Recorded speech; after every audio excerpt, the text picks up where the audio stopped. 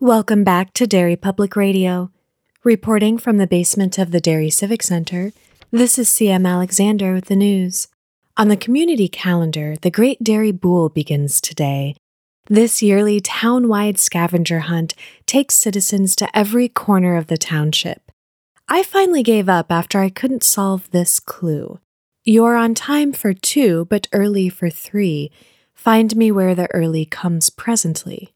If anyone solves it, I hope you remember to yell, "Bool, the end!" You're listening to Derry Public Radio. This is Derry Public Radio.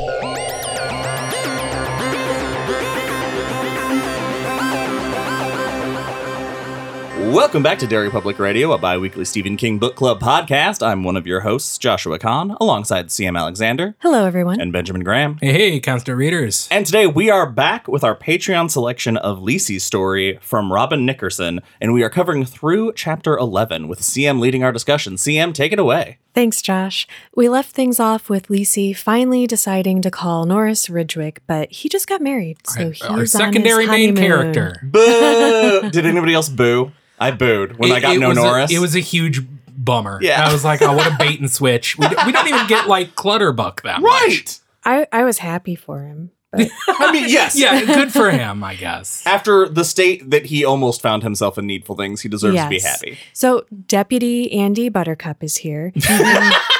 She tells him a slightly edited version of events and sort of reluctantly tells him about Woodbody. Buttercluck tells her that he wants the evidence and she needs to put the cat's body in the freezer and someone will be by to pick it up. And he's like, "Oh, too bad that you didn't take pictures before you cleaned up the mess." And when she's like, "What the hell?" he tells her to calm down, which is a great strategy to tell anybody ever. My note says that Fluttercuck doesn't make her or I feel any safer. Right. That's like that how I summed that up. I was like, you make me nervous, Andy. Well, and after that, he's like, "It's okay." And you were upset. Anybody would have done the same thing. Try leading with that, dude. Anyway. So he finishes by telling her that he's going to post a cop on the road by her house to keep an eye on things when there aren't any emergencies. But really, guys like this are content to just kill cats and put them in your mailbox and leave you weird notes. And no way that is an escalation to any other behavior. You should be good. Why our society ever was like this baffles me. This isn't an old book either. I know. No, this is, what, 2006? I think so. I think it takes place in 2006. Maybe. Or around there. So 20 minutes later, Deputy Beckman comes to collect, and Lisey finds him hilarious. And I think it's the awful outrageousness of the situation coupled with this guy's extreme politeness. I have a question for you. Did you just call him Beckman? Isn't that? Beckman? Yeah. How did you say it? I wrote Bachman in my notes. No, it's Beckman. My Why brain, do I remember that? My brain filled in or maybe autocorrected to Bachman when I typed something nonsensical. You were giving me such a look that I'm like, did I skip a part? No, What I happened? was baffled that I misread a name so obviously. Okay, so Lisey basically, she's just to the point where she's going to enter that hysterical laughter phase. That's how stressed out she is. And she doesn't want him to hear her laughing. And she starts thinking about something else that kind of helps her get control over herself for reasons that do not make any sense initially. And that is Good Ma's cedar box. Nothing about Good Ma seems comforting to me. We have not gotten into Good Ma yet. I'm wondering if we do, because so much of what we read today is all about Scott's childhood. Yeah. But we get little hints that, like, Lisey's childhood wasn't great either. Right. Not only did she have all of this contention between all of her sisters, there has been a lot of references to near the end, Good Ma kind of going off the deep end, dealing with later on, she says, like, raving dementia. Yeah. Yeah. I'm wondering if we ever get into that. because she seems very important because this cedar box is like a talisman to Lissy. She becomes literally obsessed with finding it, searching the attic, searching a spare bedroom, the basement, the attic again. she becomes like obsessed with it. And I also bet that the weird Pillsbury Best rug that she floats around in the first section, it seems to match the Afghans. Yeah. Sorry, the what?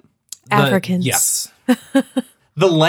I know we've talked about the language in this book, and most of it I got behind. That's one I couldn't. Yeah. It seemed too generic for me, I think. When everything else seemed like original, it seemed very... It was too normal? Yeah, I guess. You needed a dumb word instead? Yes, I needed a stupid... Okay. I needed more vowels than consonants. So the cedar box is something that she inherited from her mom over 35 years ago, and she stores mementos in it.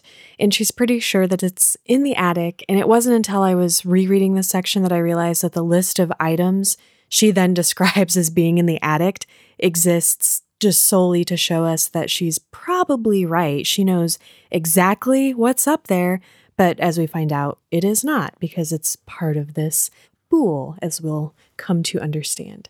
So Beckman leaves, telling her she doesn't need to worry. She's super safe. And it's about right here that I started noticing for the first time as we're reading these really beautiful phrases in this book, because we start the next chapter off with the words, "The exhausted mind is obsession's easiest prey." Some beautiful writing in this book. Let's talk about Lisey's adventure in trying to find the cedar box. Yeah, it is a big run around to try to find this, which I do think it's funny that I think she's right. Last time she did see it, it was in the attic. So I don't think she's making a mistake here. I do like that we get a repeat of the lawnmower scenario where she thinks the vacuum is dueling. And gets so excited that she trips and falls. And this is when she's finally down in the cellar, I think. And she's like, if I had fallen anywhere else, I could have cracked my head on the staircase and probably killed myself. But it does have the effect of clearing her head for her. So she can finally think again, because she's sort of just fallen into this kind of manic state where she's spending hours in each room searching for this thing. It went on just long enough that I was trying to figure out what the point was. If that makes sense. Yeah. I like all of these pieces are setting up the story. Maybe not the current story, maybe stories that happened several years ago and around, because that's what this book does.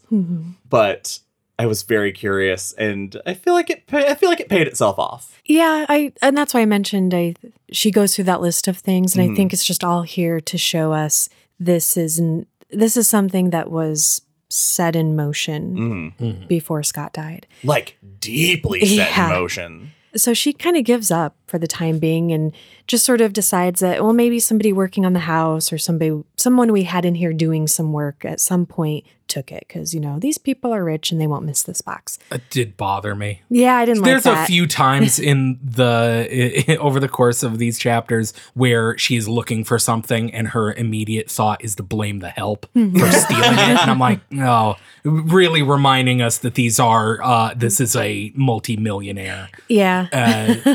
That could probably afford private security. Just saying.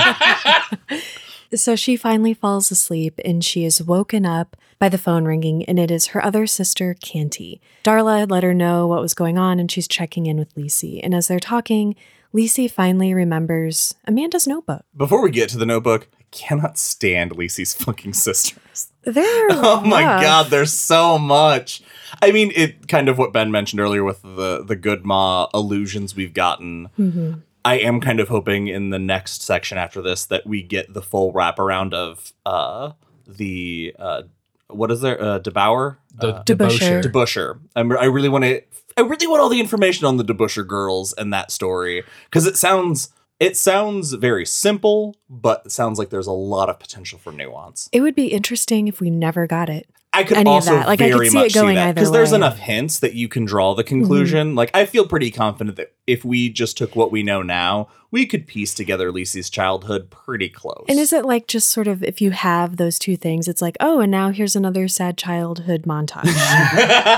Which I mean, I'd be happy either way. There 'cause are a it'd be lot of sad fascinating. child montages in this book. Oh, we'll get to them. All right. So for right now, the things that are important about this section after she's having this conversation with her sister, we get some clues. We hear Scott's voice tell her that he left her a note, a bool. We get reference to the Yum Yum tree and Paul's bool. And she's looking through the notebook and she starts to find all of these clues. She starts looking through it and she's just kind of having negative thoughts about her sister. Yeah. And then her sister's notes end, and it is mostly blank until, like she says, 2/3 of the way through, there is a single page with just hollyhocks written on it. And she flips back and forth between that page and the start and is certain, positive, that they are not the same handwriting. Well, and I think the hollyhocks is Amanda's handwriting, but there's another note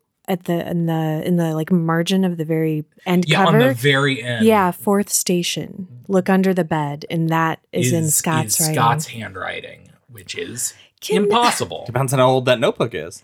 Why would Amanda have had it? Good question. Yeah. Okay, I can't think of any circumstances where I could be told to look under the bed and not be filled with horrible unease. I don't ever want to hear those words. I don't ever want anybody. Yeah, to, we've if seen you- Pet Cemetery. If you went into a haunted house and one of the things you had to do was look under the bed, Crawl under a bed? I Yeah, would no. die. I love it. Fun fact about me as a kid, got under everything. I crawled under anything that my little body could fit under. I one time got stuck under a car. Gosh, oh my God. It was fun.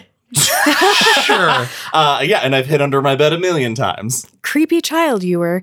Lisey finds one more clue that helps her, and it's 2 words printed on the back cover.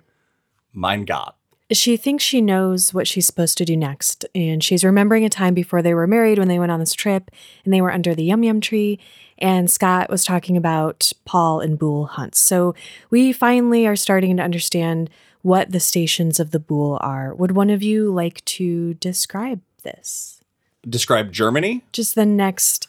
God, this is so fucking difficult. Should we take a sec to just talk about how this book deals with chronology? Yes. Yeah, can we do that so that people listening don't think I've never led an episode?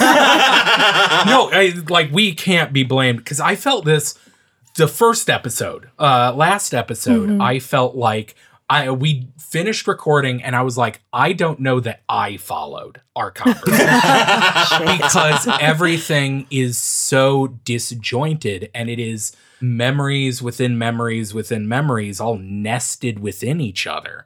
And I was like, it's kind of cool. I like it until there's a part, I don't know if we're at it, but she's remembering being in bed with Scott in the Antlers in, where is it, New Hampshire? Yeah, everything with the Antlers is in... the Antlers is in, yes. New Hampshire. Yeah. Everything with the Antlers in Germany is...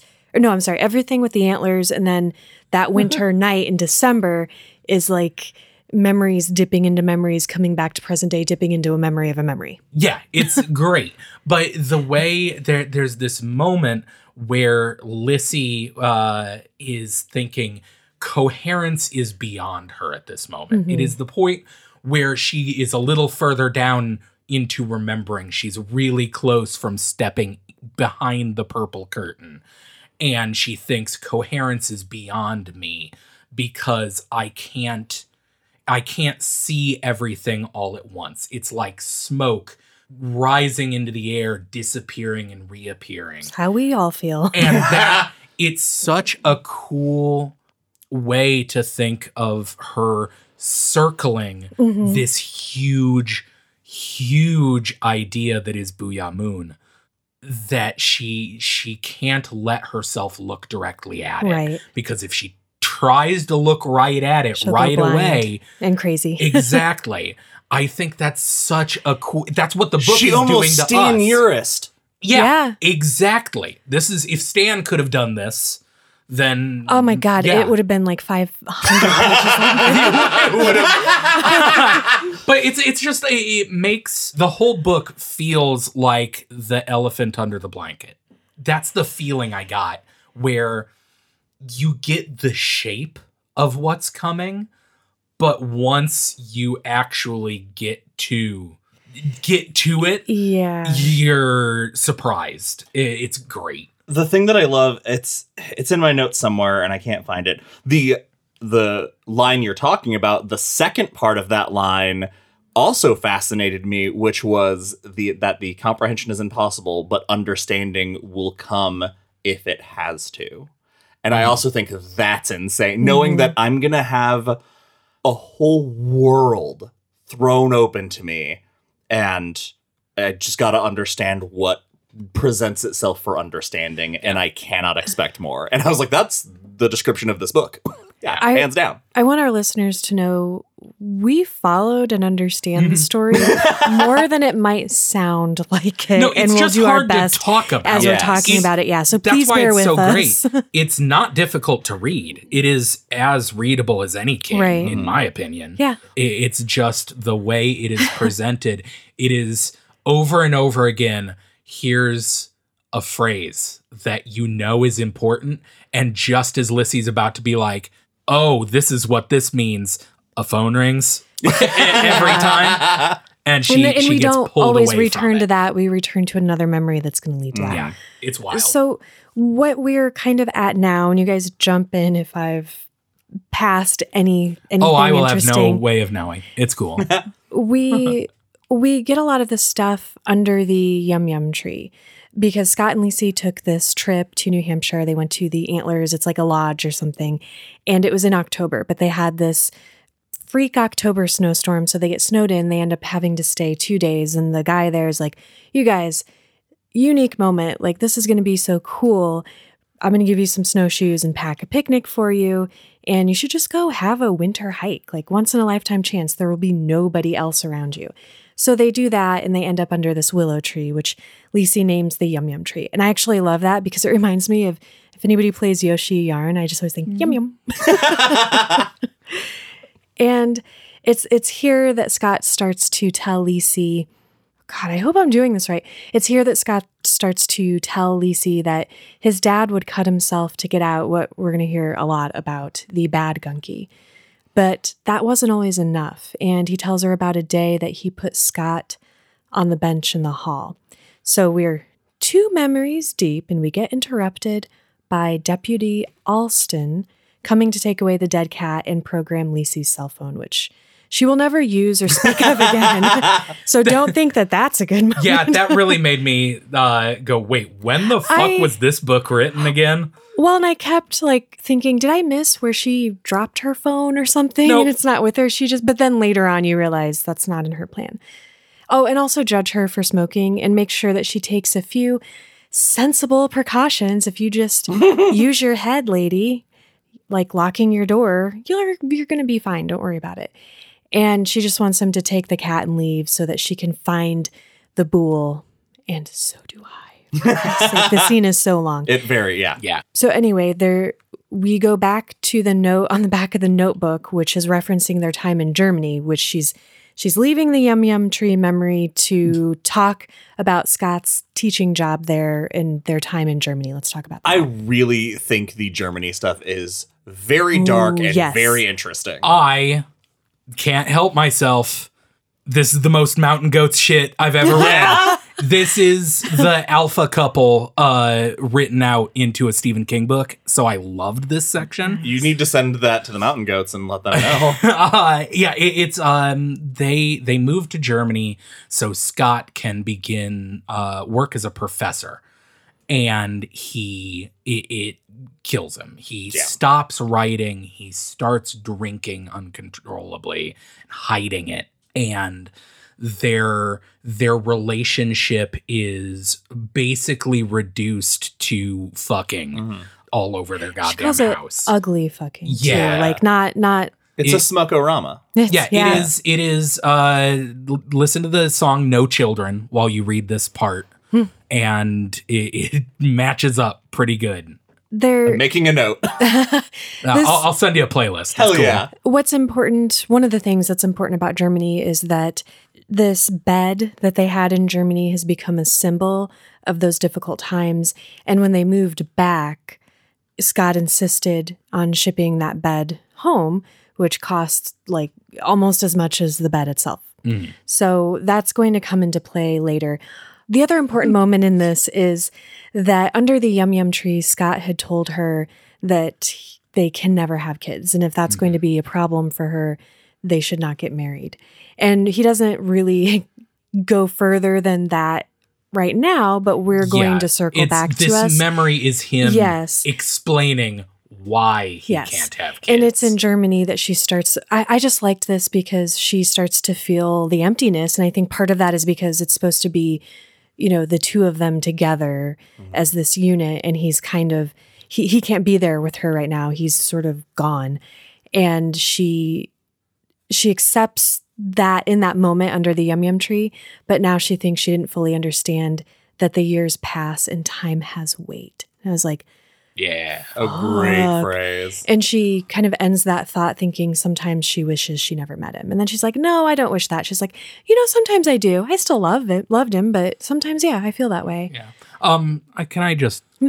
I said listen to No Children. Alpha Rat's Nest is way better. Listen to Alpha Rat's Nest. Okay. Okay. So like I said, that bed represents this time for them, and he had it shipped back. So it's like, oh, did he know that that was going to be a station of the Boule?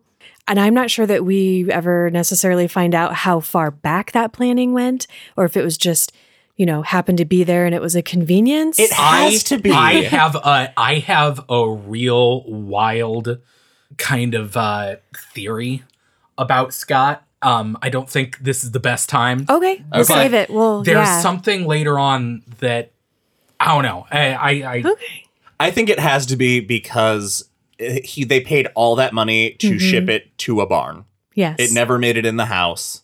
It was never talked about bringing it into the house. It arrived from Germany, went straight into the barn. So that is the bed that she needs to look under. And I had spent all this freaking time diving into memories, like waiting, like the back of my head. I guess I had this cloud of look under the bed hanging over me.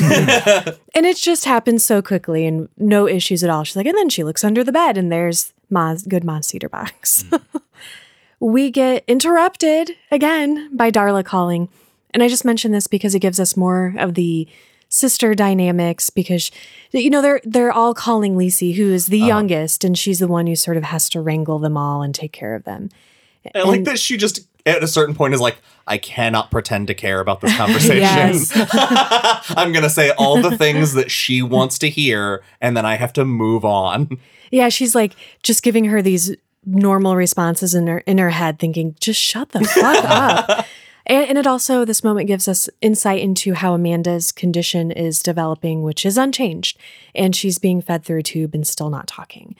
What's in the box, guys? Fucking so much Brad stuff. Pitt's wife's head. Yep. How big is this fucking box? It's got a cake topper. It's Mary Boxon See, what? instead of Mary Poppins. That was horrible. What? I I didn't follow that at all. Nope, that didn't work. That didn't work at all. That didn't work at all. They can't all be bangers, Sam. It's cool. Oh my God. This box is bigger on the inside, is what she's trying to say. It's Mary's TARDIS. There it is. Sure. Keep trying. Why is it Mary? Mary Poppins. She reaches That's in. the part you couldn't let go of. Why is that the part you couldn't let go of? Anyway. Oh, proud of you, Sam. No, I pictured it as like a Foot Locker size. I have this black Foot Locker from when my dad was in the Army. And that's kind of what in my head it looked like. Okay. Yeah. Kind of like a hope chest. Yeah. Yeah.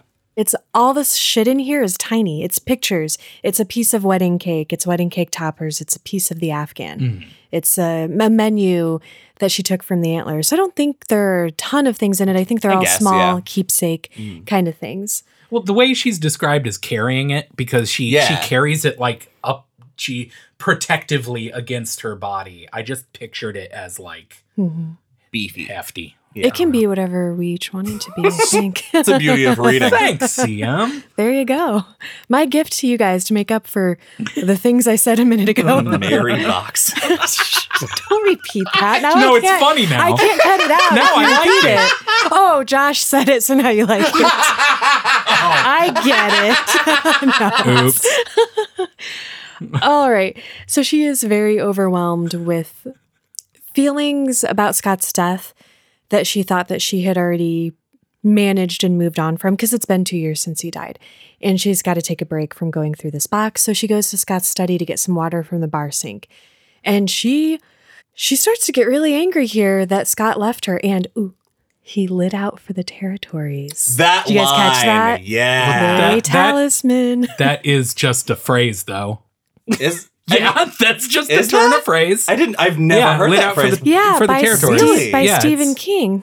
It's yeah. I've never heard that in another context. That's so interesting. Because I made a note of that It's too. like an old Western, like cowboy thing. Ah, all right. But I also think he uses that intentionally. I mean, that's my theory. He does capitalize territories, which once we get to where we're going, We have don't need some roads. questions. Yeah. So Anyway, we'll get there. Lacey trashes the study. She yells, "Fuck you, Scott," and then bashes a bunch of shit, and it's amazing. It is cool. It felt appropriate for where she is. Like she's been repressing any grief, any moving on for these past 2 years. I felt good for her Mhm. that she was able to just do what she needed to do. I haven't been tracking this, but is she going through all the stages of grief? Finally? Because this is Maybe. finally. Yeah. Because Could be. later on, once she tears the curtain down, she says, I think it's the last line of our reading today, is that she has to finish finish mourning. yes. Yeah. So it feels like this is the anger section is finally coming out. It was, well, and that's, the very beginning, she kind of, that's foreshadowed because she's put off going through his study. Yeah, the denial has been Yeah. for 2 years. Yeah. So Yeah. So after this very wonderful outburst, she calms down a little and she makes her way through the rest of the contents of the box. And the menu item is kind of helping her get back to that memory. There are these things in the box that are almost like clues that are kind of triggering her. They took a trip, as I said, to the Antlers. They got snowed in, and Scott explained the whole kids thing. I didn't mention earlier when we were talking about this part here. So he's telling her he's going to love her with all his heart, but he acknowledges that that kind of love can be a burden to a woman, and he'll probably be an emotional pauper all his life, but they'll also be rich. And it was just the way he was like, here are the pros and cons of being with me. I just thought that was cool. He also tells her that he's crazy. He has delusions and visions, and the only difference between him and other crazy people is that he writes this down and people pay to read them.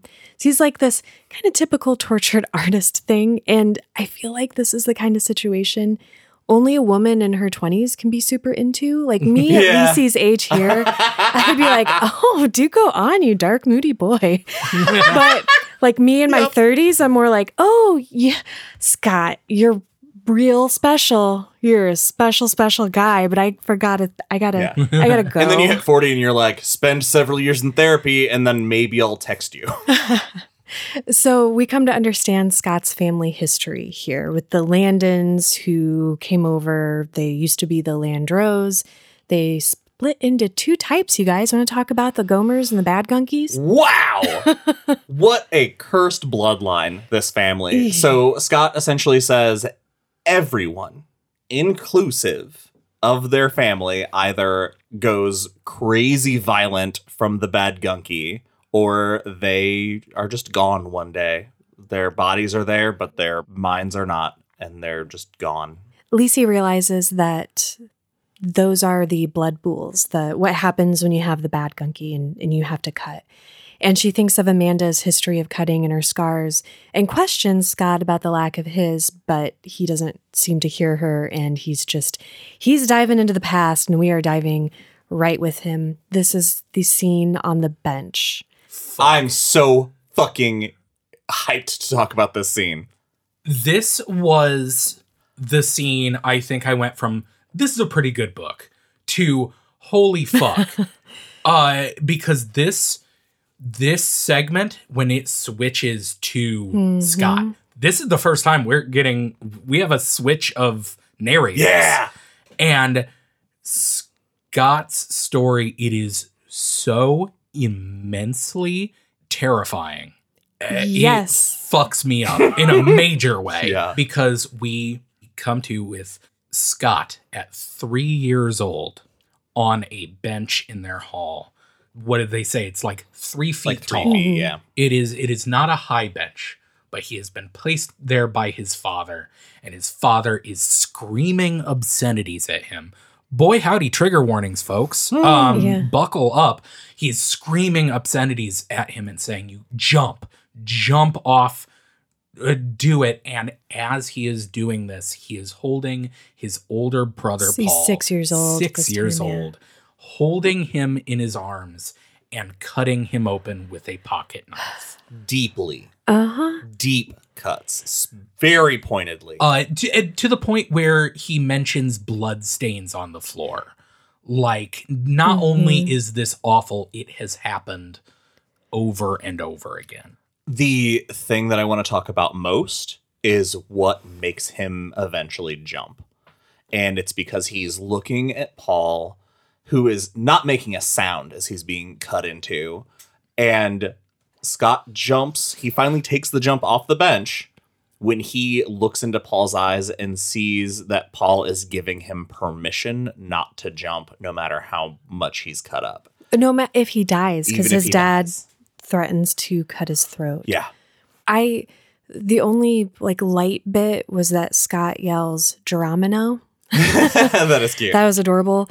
But yeah, this is a very upsetting scene. It is so jarring. It's jarring, the shift in... I don't know if it's a shift in tone, because it's not like the rest of the book has been particularly light and happy. It's just the degree, the severity of violence is... It felt like suddenly we're in a different book. It's a shift in recollection, because everything we get from Lisi is so behind something else, behind This something is else. clear. Scott is able to say, this is clearly and exactly what happened to me. And I think that's why it's extra jarring, because Lisi's has been all over the place. But Scott's is a straight line to Traumaville. Two really impactful things during this scene, other than just what is happening, is that Scott is describing his dad to Lisi as no longer a man or a daddy, but just a blood bowl with eyes. I hate it. And after he tells her that he jumps, he says, this hell will go on for another 2,500 days, 7 endless years. And then he jumps, he gets his prize, which is a kiss. And his dad tells him he can take care of his brother now, which seems like a strange task to give a 3-year-old, but we will come to understand how and why he does that. We leave this memory for a bit and Lisi's shocked reaction, and she asks, how often did this happen? And he just says often. And she's like, well, was he drunk? He rarely drank. And then Scott starts telling her about how he and Paul were child prodigies. Yeah, they could read, write, and solve riddles at 6 and 3. Yeah. It's insane. So now we are going to get one of Paul's good bulls. What? Is it is it not that they're prodigies? Is it because they can do it because they've seen the pool? Well, I kind of wonder I'm kind of a lot of curious. things about that. Yeah. It's in my head, it's little column A, little column B, Sure.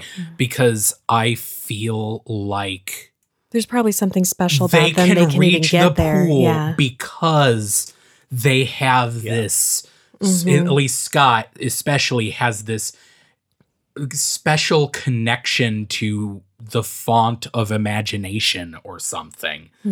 And then they're affected by the pool to increase that. I don't know. I think that sounds pretty close. I did have noted, like, all the clues Paul gave, but for the sake of time, we can just Sure. kind of skip over that. It's a fun moment in the book, if you guys aren't to that part yet, that, listeners. It's great. It explains kind of the setup of how these riddles work so that when we're with Lisey and hers, we have a better understanding of it. Oh, the thing about this, that it's a 16 bool hunt, and it was the biggest they'd ever done. And that's when he talks about it, it's another moment where Scott will go back into his child voice. And yeah. That's upsetting.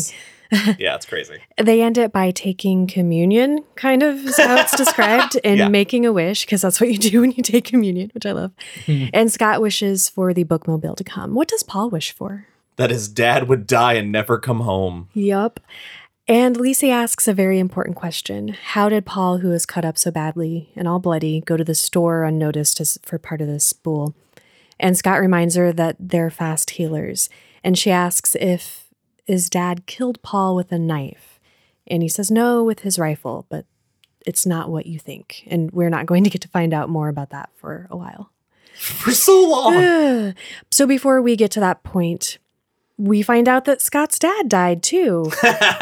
This was just thrown in there so casually. That it is just dropped on you. I missed it the first time. Not mentioned. I missed it. Yes. That's crazy. That she asks, how did your dad die? Did you kill your dad? And he says, I put an axe in his head and dumped him down the well. During a sleet storm. It reminded me of Dolores Claiborne. Yeah, it's very sure. I just want to point out that when he says this to her, they're not yet married and she still marries him. I'm telling you, it's very clear her household was no picnic. Yeah. She can't face the rest of this memory just yet. And she thinks to herself, or to Scott in kind of a way, that if this is about saving Amanda, she loves her, but it's not worth it. She'll go back to that hell for Scott, but not for anyone else. And then the phone rings. And it's Darla again, interrupting us. She wants to make plans with Lisey for all three of them to have lunch when Canty's flight gets in and then go up to see Amanda. So we just know at this point that the sisters are all on their way. Lisey gets off the phone and tries desperately to push away the rest of the memory under the yum-yum tree. She takes the box out to the barn to her office where she has a message. I know you guys are just dying to talk about this, so go for it. Wow.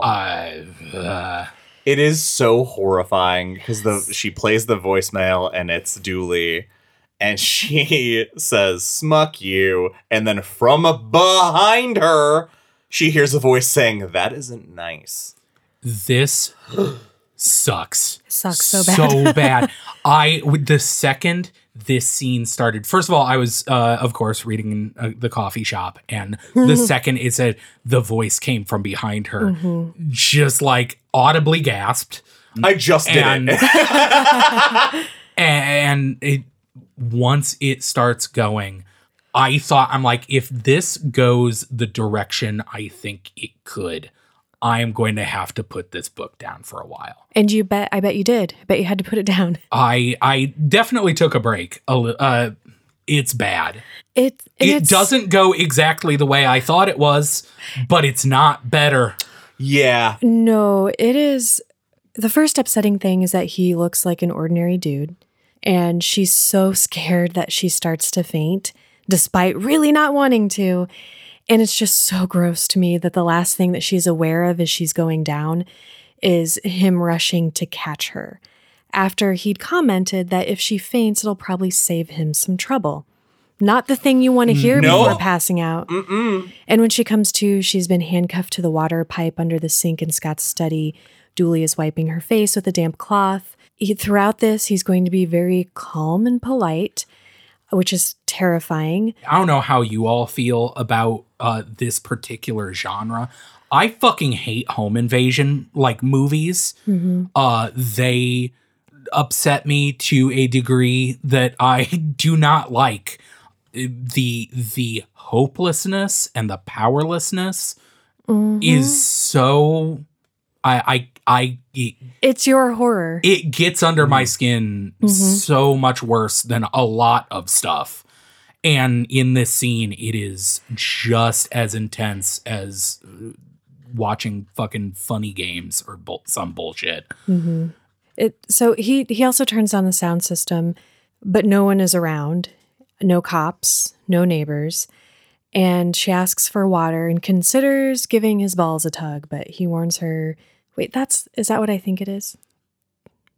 Yeah. Okay. Grab him by the balls, and she's gonna that's not a rip that's them not off. a sexy thing. No, it's not a euphemism. Sorry, no. okay. He warns her that he does. Except in Canada, I think. They say it on Letterkenny. Yeah, give your balls a tug, tit fucker. He has on steel toe boots and her hands don't. Mm-hmm. And as this is going on, Lacey thinks that Dooley reminds her of Gerd Allen Cole, the guy who shot Scott. Do you guys think there's something to that? Am I reading too much into it? It's just, why would There's you think a that? parallel. This book is a lot of time happening all at once, essentially, because every time we get a memory, it's because something reflective is happening in the present. So it's like her and Scott's whole life is going to be condensed to these, we're on day 3 of present Lacey's timeline. It feels like all of their history is coming back, and it's more alive than it's ever been. And no reason that Blondie shouldn't be part of that. Yeah. Okay, we're going to unpack this torture scene. Very upsetting because she's trying to work with Dooley and it's just not going. She did your plan. Well, I know. And I said my plan was stupid. You did say that. So she's, just trying to hey man, if sometimes on the phone things aren't as clear and I'm ready to work with you now. And he's telling her about being in jail and he mentions that she has some correction coming, which just gave me Norman Daniel vibes, which I think was probably very intentional. So we know what kind of brutal this is going to be. And then he says he says that he's going to go as easy as he can because he doesn't want to break her spirit. And this, Ben, to what you were saying, this is scarier to me than just some crazy guy coming in saying, I'm going to rip your head off. So much worse than that. And anytime she's trying to work with him, it makes him more unstable and angry. She does, like you said, your plan says I called, he said he couldn't get a hold of you. And she's not, she knows that he couldn't get in contact. She knows all this, but she's trying to sell him on this idea. And he calls her a liar and then slaps her full force, forehand, backhand, 8 times.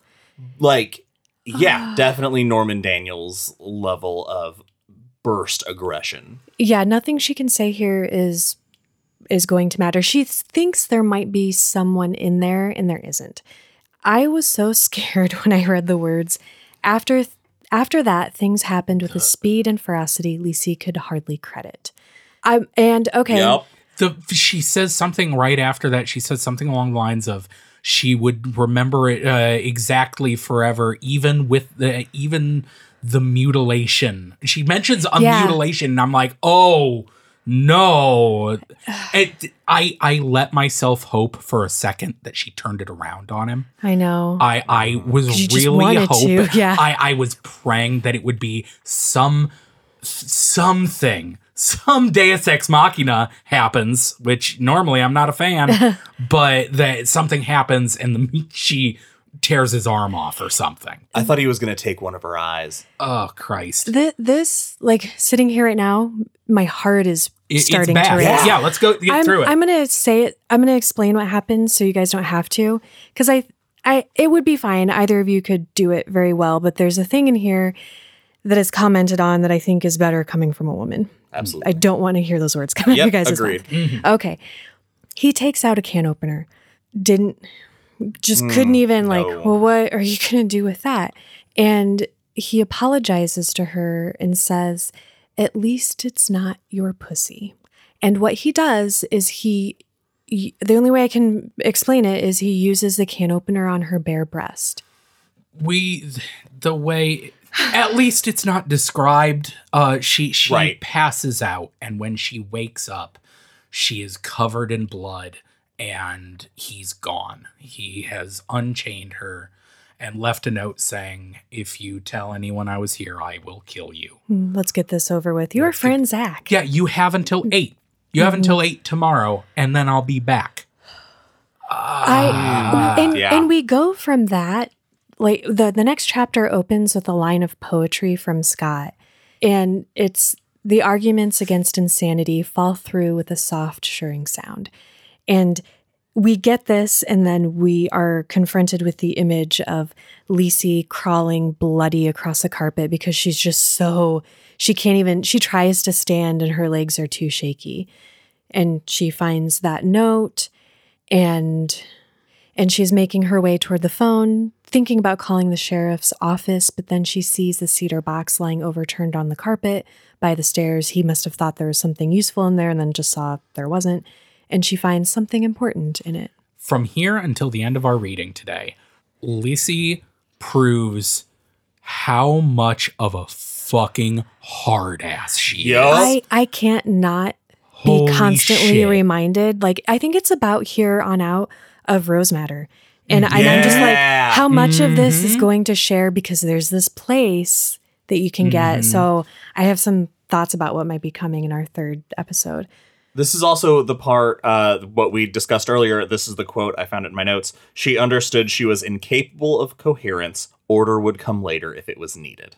And, Yeah, the fact that at this point she thinks she doesn't think of calling the cops. No, it's she mentioned thinks that she could crawl to the phone, but she knows as she's crawling, she's like, I knew the second I saw this yellow square fallen out because from the Afghan, there's always an extra McCool piece. had brought up the cedar box, and there's this yellow piece of fabric, and the second she sees it, knows, okay, this has to happen. This is what is And important. She in doesn't this know moment. why or how, though, because she hasn't remembered yet. But this is the moment where she stops just going through this bool because Scott, is haunting her, basically. Yeah. This is the part where I feel she takes agency. Yes. Where she is like, no, I'm not going to call the cops so they can fuck up again. I am going to, even though I don't know why this is a leap of faith, I am going to do what I believe is going to really end this. Suisa, baby love. It's the only way out is through. Yep. And it's awesome. So we are going to go back to their stay at the Antlers because Lisey is remembering things that she hasn't forgotten, but they were behind the curtain. And she remembers that he took her someplace tropical for a few seconds under the Yum Yum tree, but we're not going to figure that out. We're going to go to December of 1995 for now. God damn, this book I'm of the trying. I'm timeline. sorry. No, you're not wrong. When something started going wrong with Scott and he canceled like $300,000 worth of paid touring gigs, as you had mentioned, Ben, he had stopped writing as much and eventually, I think completely, starts drinking hard booze. She wakes up one night and he's gone, and she finds him in the guest room with the Afghan sitting in the dark. And she gets him back to bed and they drift off to sleep. And as she drifts, she begins to see what's described as her butterflies. What? Sure. This is just, okay. Goddamn book. It's such a weird...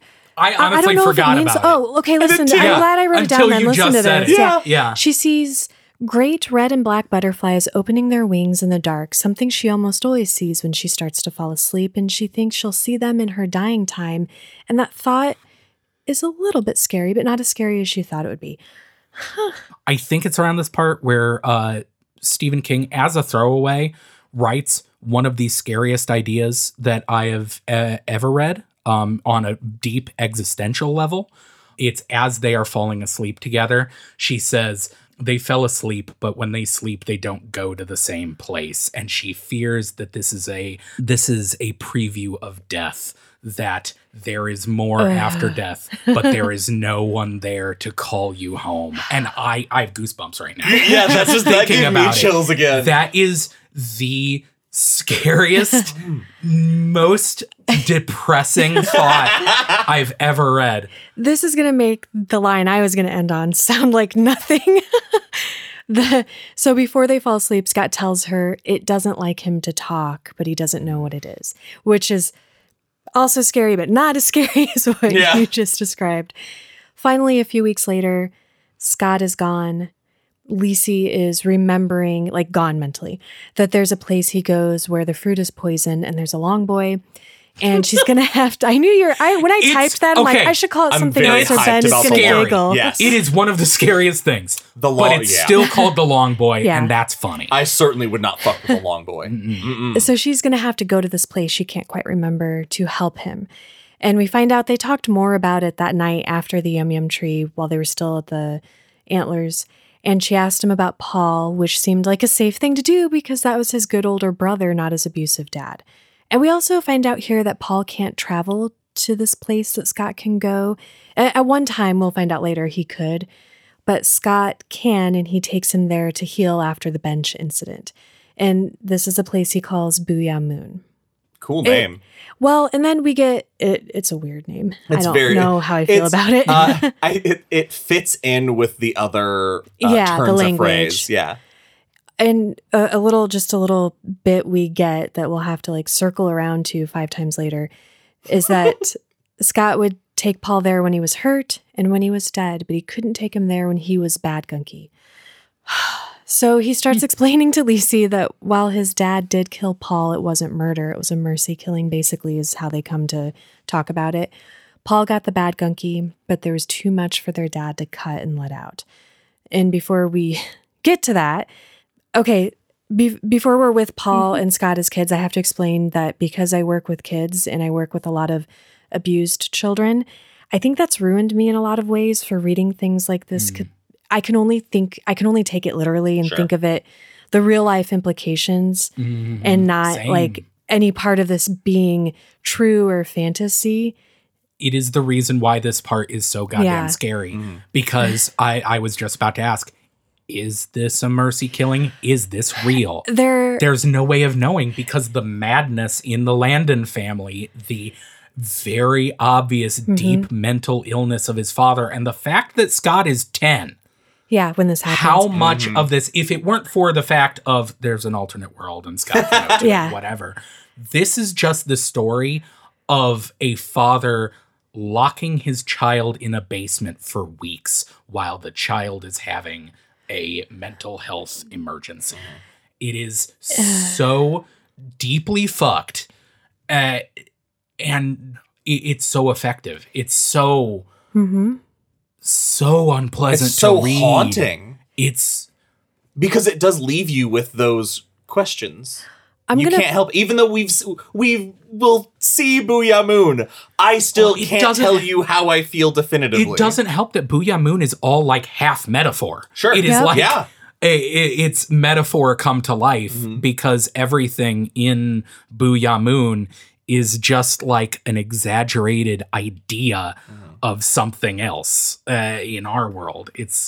I feel the exact same. Yeah. And I'm going to point out the things that are towing the line of fantasy just so that we can think about those. It's a cold winter day and Scott's going downstairs to help his dad with the wood. Paul's sitting at the table with a math book. Scott is like 3 steps from the bottom of the stairs when Paul turns around and looks at him and things happen instantly here. He says Paul's eyes are no longer blue, they are blood red, and he's full of the bad gunky, and he lunges at Scott instantly. And Scott reacts instantly too because he recognizes immediately what it is and he knows that he has to move fast. Paul actually manages to grab his legs. He's pulling Scott. Scott's grabbing onto the banister and he lets himself scream for his dad once and then closes his mouth to save his energy. Paul only gets a handful of pants in his untied shoes. He falls back, and in the time it takes for him to get up and lunge at Scott again, as Scott's trying to crawl further up the steps, his father comes in behind him. He had been hauling wood in, and he hits Paul very hard in the head with the wood to knock him out. So it's just really sad during all of this because with all the love Scott's shown when talking about Paul with Lisey before, and all the terrible things he's described as his dad doing, it's just even more sad that Paul's bad gunky is like the real deal.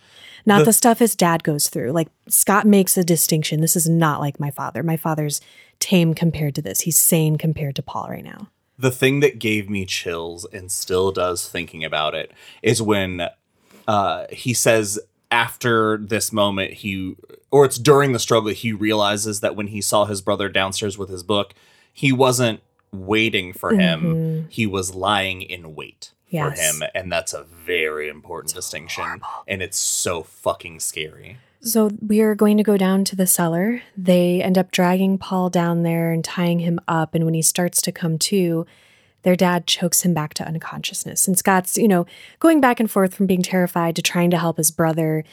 And it's acknowledged that Scott is special, but he doesn't say it like that. But his dad knows that he's been able to make Paul better, help him heal. And he's not sure if the bad gunky like this can get better.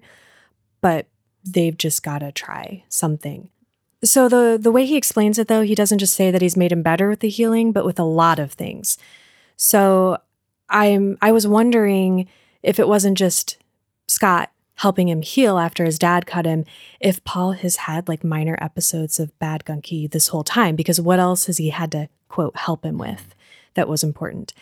And I also wondered, like, did going to Booyah Moon slow the process of Paul getting the bad gunky? Well, maybe again, I'm reading too much into it. Because Scott wonders the opposite, if that he caused this by taking Paul into Booyah Moon. Well, you can get good things there and bad. Yeah. So it might have had a slowing effect, but then some. Okay, anyway, doesn't matter. We don't know right now. Scott is told to go out to the shed and get the chains so that when tractor Paul... chains. Yeah, when Paul comes to... If you never lifted a tractor chain, let me fucking tell you. No, and we'll talk about this scene in a moment, but... Before he can leave the cellar, Paul comes to and he gives Scott an impossible grin. And so I'm like wondering if this is real or imagined. Is Scott imagining this? Everything is exaggerated because he says the grin stretches almost to his ears. Yeah, there's so much like demonic possession. And his dad says he'll mesmerize you. He'll mesmerize you. He says that we have to chain him up fast because if he's left alone down there with Paul, he will climb the walls and skitter across the ceiling and wear Sparky down until he is weak enough to be felled. Sparky's their dad. We haven't said his name. And then Paul lets out an inhuman roar. And then later we see physical changes that can't be possible. But do you guys want to talk about the very tense next few moments of securing Paul and Scott has to go get these chains and then come back inside? The rope is not going to hold. And Scott realizes that when he sees Paul wake up that first time and sees how hard he's pulling. So he's racing out there because his dad essentially says, go get the chains, bring him back. Because if I will have to shoot him otherwise. And so every moment he is thinking, I might hear a gunshot at any second if I don't hurry up. Mm-hmm. He almost crushes his foot, dropping the wheelbarrow full of chains on his own foot, but gets to the house. And thankfully his dad is at the back door and is able to grab the front end, and they work quickly and as a team to chain Paul with these chains to the like center support pole, beam, and with they fashion one into like a choke collar, and they chain him to the table too. A table with like a 500-pound printing press that Paul used to publish Scott's first stories. Mm-hmm. So not personal at all. And it's hard too when he sees Paul again after they bring these chains down. He sees that his dad has gone at him again, and one of his teeth is laying on his shirt, and he's all bloody. Paul stays this way for 3 weeks. During Christmas and New Year's. That reveal of they're like, and 3 weeks later it was still like this. And I was like, oh, fuck. And then we find out during those 3 weeks, Scott was alone while his dad went to work with what he describes as it. And this is so sad because when it's just the two of them, Paul will try to talk to him like he's normal and tell him he has a good bull. But Scott knows better than to listen. But sometimes he does listen because it lets him pretend that Paul is still there. And I wanted to cry reading that. He's 10 years old. Yeah. Like, fucking A. What's happening to Paul in the cellar, he's just using the toilet on the floor. So there's just poop everywhere. I was almost upset because Scott's telling the story and he says you could see the range of his life by this arc of turds. And for a second, I was like, that is not the time for your bullshit, Scott.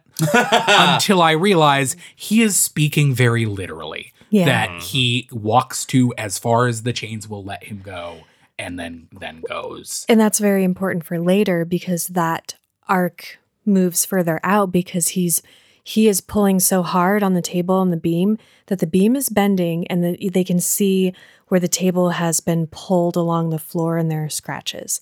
So he has a lot of strength, even though he's not eating, like he'll eat like meat and stuff, but not vegetables. So he's becoming malnourished. He's not getting enough nutrients. He's not getting any sunlight.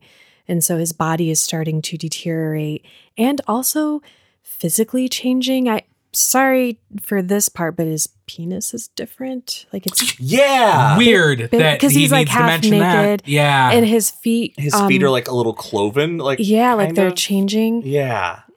The other thing that was really striking is that we finally come to the end of this 3-week time and we find out that Scott has tried to take Paul over a couple of times. And it's always been, they have to drug him to sleep, basically. Like the dad is putting tranquilizers in his meat and he can't take him because he describes it as like having an anvil or a piano tied to his back. And he realizes that it's because he's knocked out. He doesn't, it's just an intuition that he has. It's a theory. I think it's because he has this whatever it is inside of him. It's not, it's the bad gunky that is weighing him down. Oh, I'm just mentioning he thinks it's because he's asleep because his plan is to have his dad not knock him out completely, let him be kind of lucid, and he's going to try to take him over and see if he can actually do it then. And so their plan is, because his dad's like, I won't be on the other side to help you, and if he doesn't kill you on the way there, he'll kill you when you get there. So he gives him a needle with drugs in it to use as soon as they get to the other side. And that's not how it works. He is very close. I hated that as he's telling Lisey this ending of how Paul died, that he says it wasn't until he's telling her in that moment that he realizes it wasn't his fault.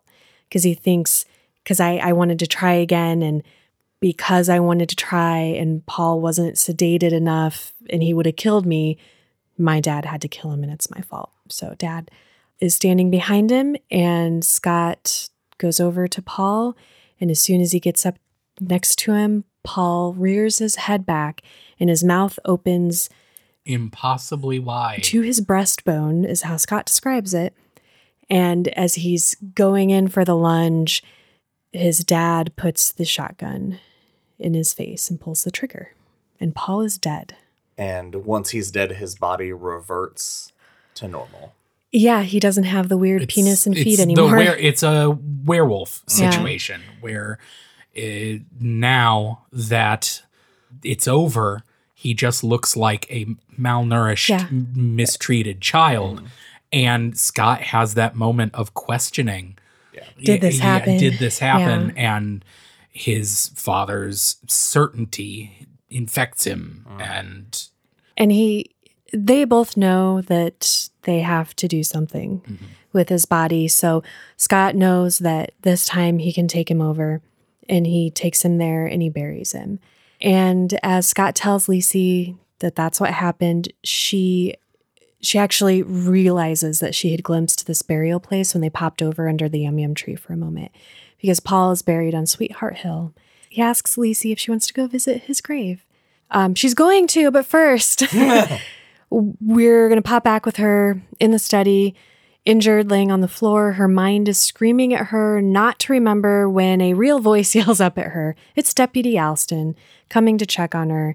And instead of getting help, she's like, fuck your donut, go away, I'm fine. Lisey's fucking badass. I like that she is proud of how calm and level her voice is. And then at a certain point is like, you have to fucking go or else I'm not going to be able to keep this up. Yeah, it's very tense. I'm breezing over it horribly. But we find out what the purple is. It's a curtain hiding memories that she doesn't want to remember to protect her. And we spend just enough time with her in the present for her to make an agonizing trip across the study to a bottle of expired Excedrin and some water. So now we are going to go back to the winter night. Scott goes catatonic, and she's remembering that he took her over after telling her about Paul. And she realizes that he may be holding the way open for her now, and she can get to him if she figures out kind of how to walk through that. Before we follow that, we're back in the present with Lisey, who's made her way from the study to the house. And she's thinking about what she needs to get done because Dooley's going to come back. And first, she's going to use Paul's healing remedy, the tea, adding the square of the Afghan to it.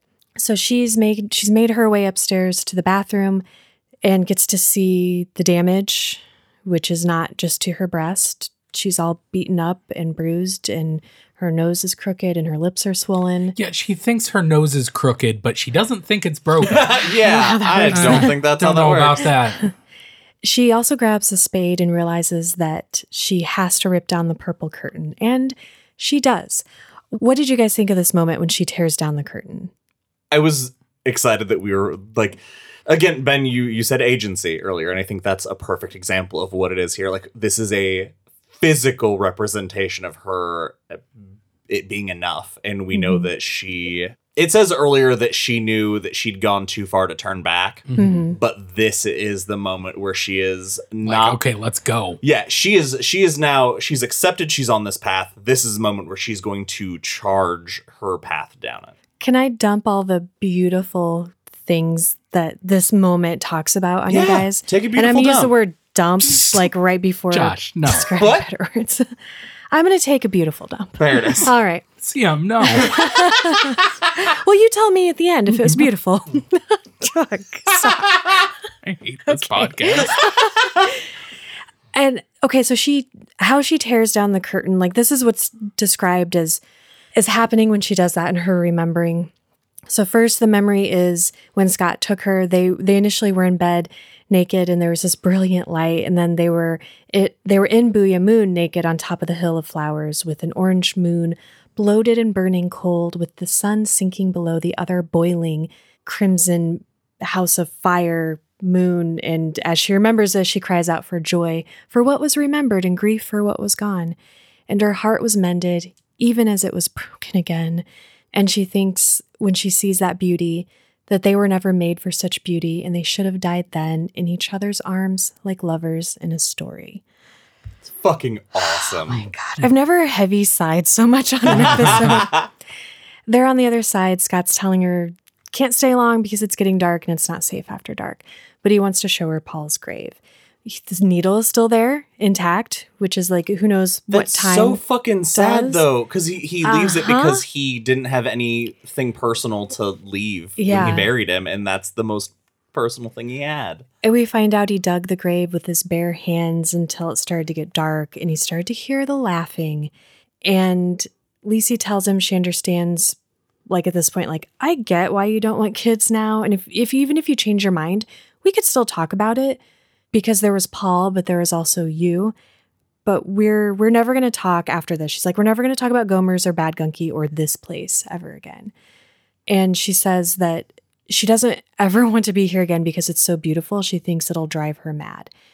And so he finishes his story telling her that he had to leave because it got dark and he got sick for like a week, had a fever. And when he comes back, he tried to take a shovel with, but it wouldn't go. And he had to take like a plastic His toy shovel. fucking sandbox shovel. And that's what he used to Which finish is the not grave. explained, but is a really interesting thing to think of. Like, what are the rules of what can come and go? Because you think maybe it has something to do with like the childlike nature of only Yeah, children, but that maybe. doesn't but then why follow. can some things go and some things not come back? Yeah, because later on, the Afghan goes with Scott in 1996, but also still exists in our world. It's all So interesting. they can't bring it back. Yeah, it is And interesting. I would like to take this moment, now that we have entered Booyah Moon, to head people off the past. King fans love making connections. You know, we all love Yup. it. This is not the territories, y'all. No. Not even, No. it can't be, because Scott and Paul grew up in Pennsylvania. When they switched over, where did they switch over to? Sweetheart Hill. When they're in Yep. New Hampshire, they switch over the same place. So I want to know how much of this place is there. Does that make sense? Is it a whole It world? feels or very is finite. Yeah, Is it it an does, island? right? It feels there's something about it that does not feel like an entire It feels thought like- out. I was going to say, it feels like an universe. unfinished thought of a place Yes. that exists. Yes. It is the one of the most dreamlike places King has brought us. I love it. Lacey sees something through the trees that turns out to be a sign Paul made when he could still come over on his own sometimes. That's all we get about that. It just says, to the pool. Scott shows it to Lacey and laughs, and then other things start laughing with him. And she also keeps hearing this bell that sounds familiar, and she's starting to get super freaked out, and I can't do justice to how the sounds she hears are described, but it's so fascinatingly scary to read about this beautiful place change as the sun's going down. I'm so glad that the bell turns out to be something from their Yes, marriage me previously, too. instead of what I thought was going to happen. The second she was like, I hear this bell that I've heard before. I was like, are we going to find out more about her childhood and that she also had been in this place before? Oh. Which See- I Yeah. feel like would not. That would not have be been a good. cop out. Yeah. I feel like. Because we've been doing the Silent Hill streams, I thought the bell was signaling the change of this place. So she asks Scott what the laughers are, and he says something I never want to be said to me in real life other than look under the bed. He doesn't know what they are, and they run on all fours, but sometimes they stand up like people and look around. They're meerkats. That's the description of a meerkat. Yeah. Okay. A They meerkat stand- that laughs. Yeah, real I was gonna loud. say a meerkat Imagine that a- stands up like a human being and screams. Imagine Jesus. imagine a meerkat, but with my laugh. Oh, no. Okay. She wants to go, and Scott tells her to help him by visualizing their room. And she does, and he tells her that she's a champ at it, and then they're back. And the next day, she thought about asking him about the sign to the pool, but she doesn't need to because she knows that the pool is the pool that he's talked about, going to the pool and where you get your ideas and everything, but it's not a myth. She's actually been there, and you follow the path that leads to the fairy forest and past the bell tree and the graveyard to get there. And she remembers that she went back to get him, but we don't find out about that yet. So she's trying to figure out present day if she can go back on her own without Scott. And the thought scares her because it leads to another question. What if he's now one of these shrouded figures that she casually mentions? I nearly cried while she was remembering their life together, and the thought of his arms around her and the smell of him and his cheek against hers, and that she'd sell her soul for no more than the sound of him down the hall, slamming the door, yelling, "Hey, Lacey, I'm home, everything the same," which is what he always used to say when he got home. Love story, guys. Fuck. She thinks they don't tell you a lot about death, how long it takes for the ones you love most to die in your heart. It's a secret, and it should be, because who would ever love another person if they knew how hard it was? How in your heart, they only die a little at a time. She's having second thoughts about going in case it's night there, and the laughing things and the long boy, and she realizes too late that she's there. I love too this. hard about it. I love that they're building this up, and this could absolutely have been one of those King things where this is what the rest of the fucking book is about, and we don't end up at the big final confrontation in Booyah Moon until the last 50 pages. And then she closes her eyes, and all of a sudden the light she is seeing through her eyes is different. And she yells out loud, "Oh no!" Oops. Yeah. I love that it's so scary. That idea of like, oh, there's this other world and it's so close that you can do it on accident. Yes. It gave me Backrooms in a major way. Yeah. Whew. So while she's there, she takes the time to straighten Paul's grave marker, even though it's twilight and she probably doesn't have the time, a thing she did last time she was there too. Because this is confusing, we are with her now on her 4th trip. Let's talk about what she does here on her 4th trip. She makes her way down the path to the pool and finds the bell tree, where she sees that Scott has stolen the bell from a diner she used to work in, that the cook used to piss her off the way he'd ding it and yell at her. And he has taken it and tied it to this tree. This last chapter I actually listened to. Yeah? And the cook's name was Chucky G. Mm-hmm. But every time they say it in the audiobook, I thought she was saying Chuck E. Cheese. It did sound like It does that, sound yeah. like Chuck E. Cheese is the thing. I'm very curious because here she feels the instinct to leave the silver spade at the tree and does it. And now I'm very confused.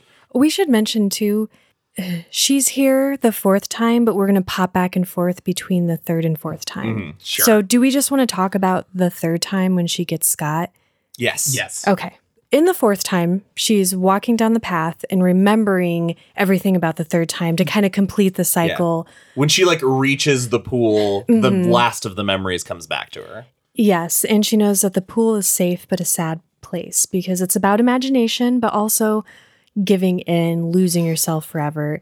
And she sees Scott sitting on a bench and she's going to him and she thinks she needs to hurry because if they're still here when the sun sets and she gets to see the reflection of the moon on the pool surface, that she will become fascinated and they'll be stuck there forever.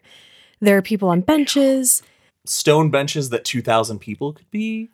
It's so different. Yeah, because you hear about the pool. I was expecting a small wild spring or something. There's a beach, benches. Yeah. It is an enormous arena around this deep, mile-deep pool. Dark Souls. It's so goddamn Dark Souls with these shrouded figures everywhere. There are other people, in quotes, here. There are like 80-ish people milling about. Some of them are in the Silently. water. In the water, yeah. It is so just that feeling of like grim, I was like, why are there so many fucking people? unknowable. Well, yeah, you don't expect there. You just expect it to be Scott and Lacey. Yeah. If you've ever played any of the Dark Souls or Bloodborne games, there you have this feeling because they don't explain anything in these games. You are just thrown into these environments that you get this incredible sense of dread and like, these places you are at, there's so much history and there's darkness here, but you aren't given that. It is just the vibe of the place, and this gives me Dark Souls vibes, and I love it. So there's the other thing that will come up later. They see a guy who Scott knows was in a car accident as she's trying to get Scott to talk, and he starts talking more and more, and he's going into the pool. But Scott tells her the damage done to him might be too deep for the pool to heal him. Fucking crazy. So she's trying to get him to come home, and he's responsive, but not really. He's just sort of like, you go, just leave me here. Like he's given up. And Lacey has a plan for stopping that shit. It's fucking ballsy. It's so great. She realizes that it's almost nightfall, and she says, all right, fine. If you don't want to come home, then I'm going to go home. I'm going to take the path back and go home that way. And he says, don't. And then she gets up and walks, and she thinks when she turns around, she's going to see him behind her. She turns back and he's still sitting there. And she's like, well, I'm pot committed. I've bet every single facet of my existence on this, and I'm going. And he yells out a second time. This time she doesn't turn around. And then just as she's about to reach the edge of the forest, he grabs her on the shoulders, that he's come to rescue her. Like she knew he would, because that's what Scott does. Fucking awesome. And it's a very scary scene when he comes to rescue her, because he's basically like all of a sudden behind her, grabbing her and saying, don't move, don't make a sound.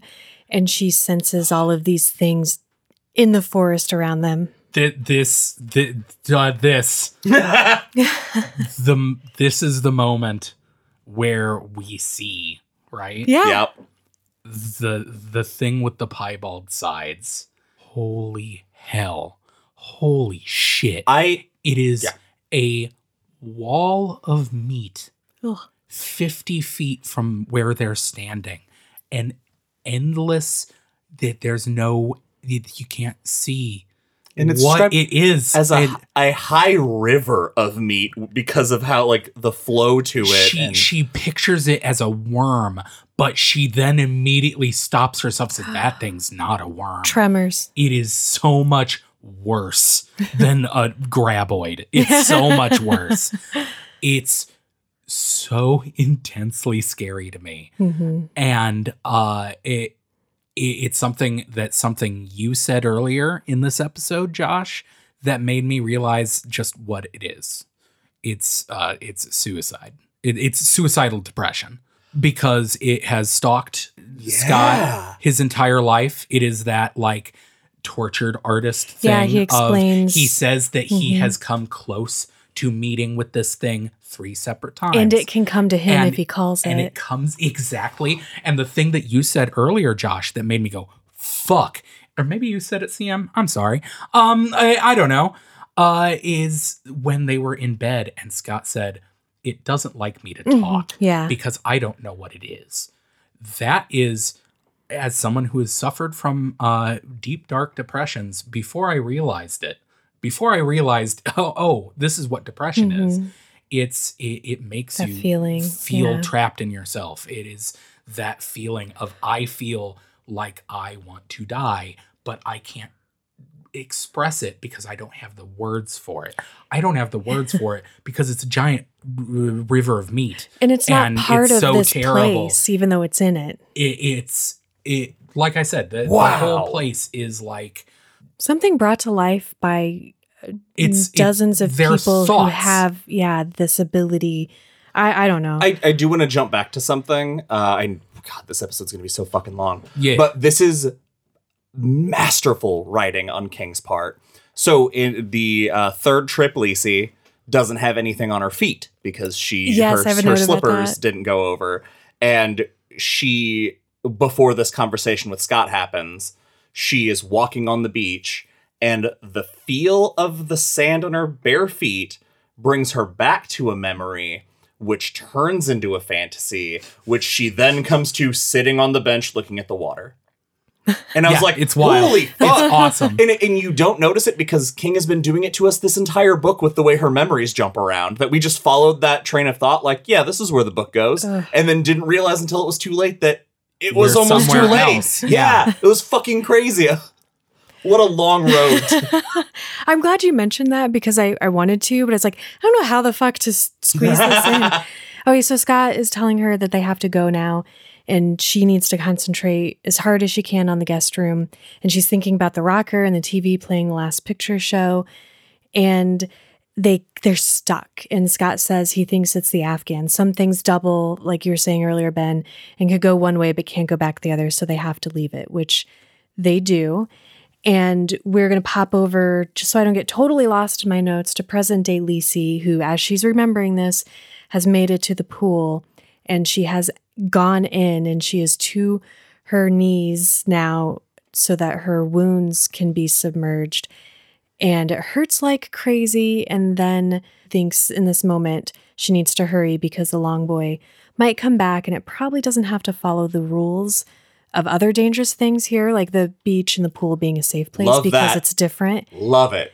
And before she leaves, she remembers Scott Amanda that morning in bed telling her she gets a prize when she finds the bool, and it's a drink. So she puts her head to what she's described as the hot pool, and when she takes 2 quick swallows, the water's cold. And she has this thought that she could keep drinking and drinking, but she knows that that's dangerous and stops. So we are back with her and Scott when she brings him home from Booyah Moon on the 3rd trip, and they're back in the room, and something strange has happened with the TV and the tape he'd been watching. It kicks so much ass. This entire time, every time she thinks about the Last Picture Show, she thinks about Hank Williams and playing the song Jambalaya. Is that what she... I think so, yeah. And that's what comes to her mind, so that's what she thinks about. But in the movie, it is Hank Williams, but it's a fully different song. So when they pop back, the house is freezing cold because the storm has knocked out all the power, but the TV and VCR are still playing.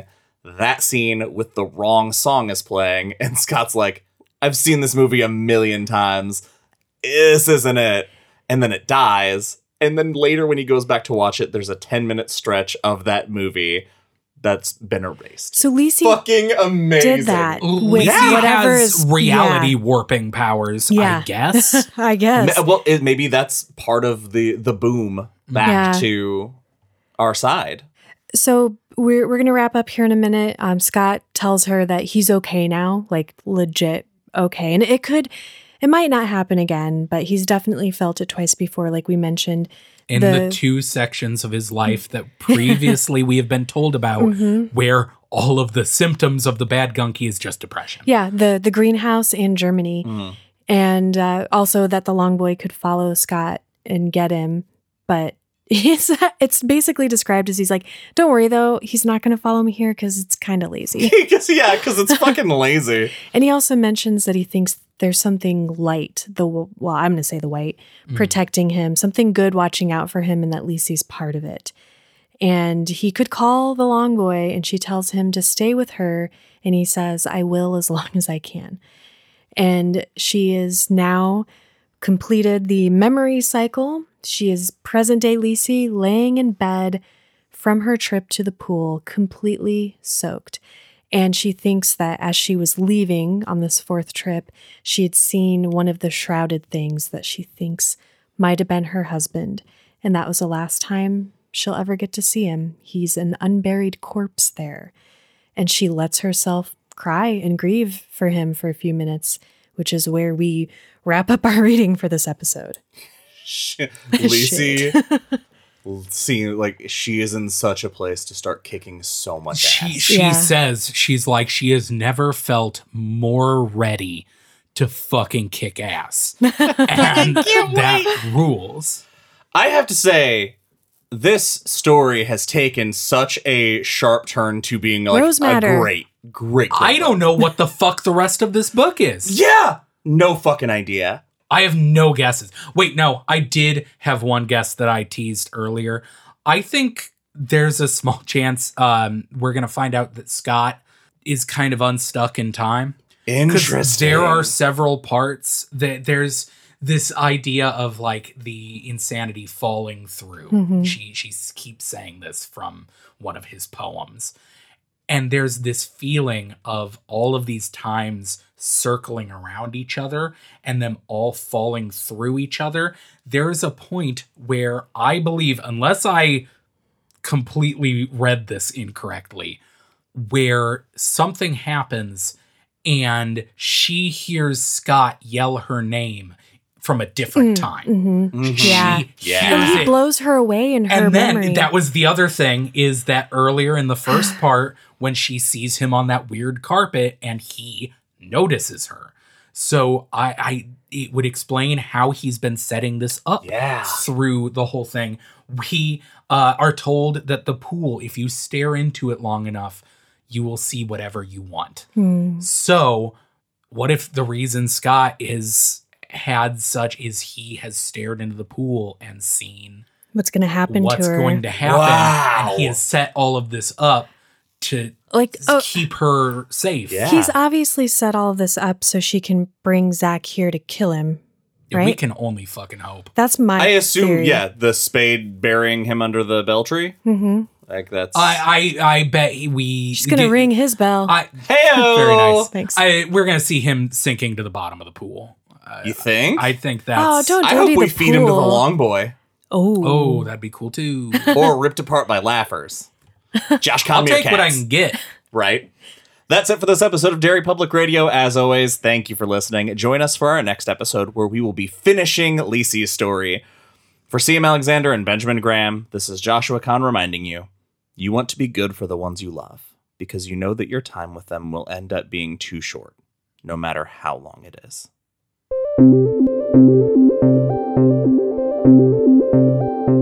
Hey everyone, CM Alexander here. Thank you for listening to Lisey's Story Part 2. We hope you enjoyed it. I have a bit for you that didn't make this show, but first, if you haven't already, please take a moment to rate and review us on Apple Podcasts because it really helps us out. And if you have done that, thank you so much for your rating and review. And as always, follow us on Facebook and Instagram at Dairy Public Radio and Twitter at Dairy Public.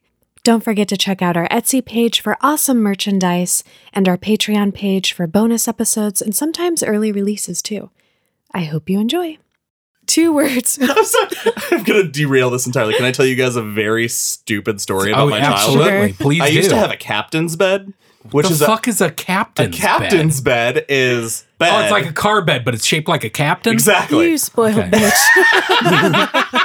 It's a bed, and under the bed are these giant pull-out drawers. Oh, yeah, I got one of those. Yeah. Okay. It's a captain's I bed. have a captain's bed, You do. everyone. You Brag. spoiled bitch. But when I was little, I found out that I could pull the drawer all the way out, crawl in behind, and then put the drawer back in because there was a open space. You're not claustrophobic at all. I I'm guess. absolutely not Okay. claustrophobic at all.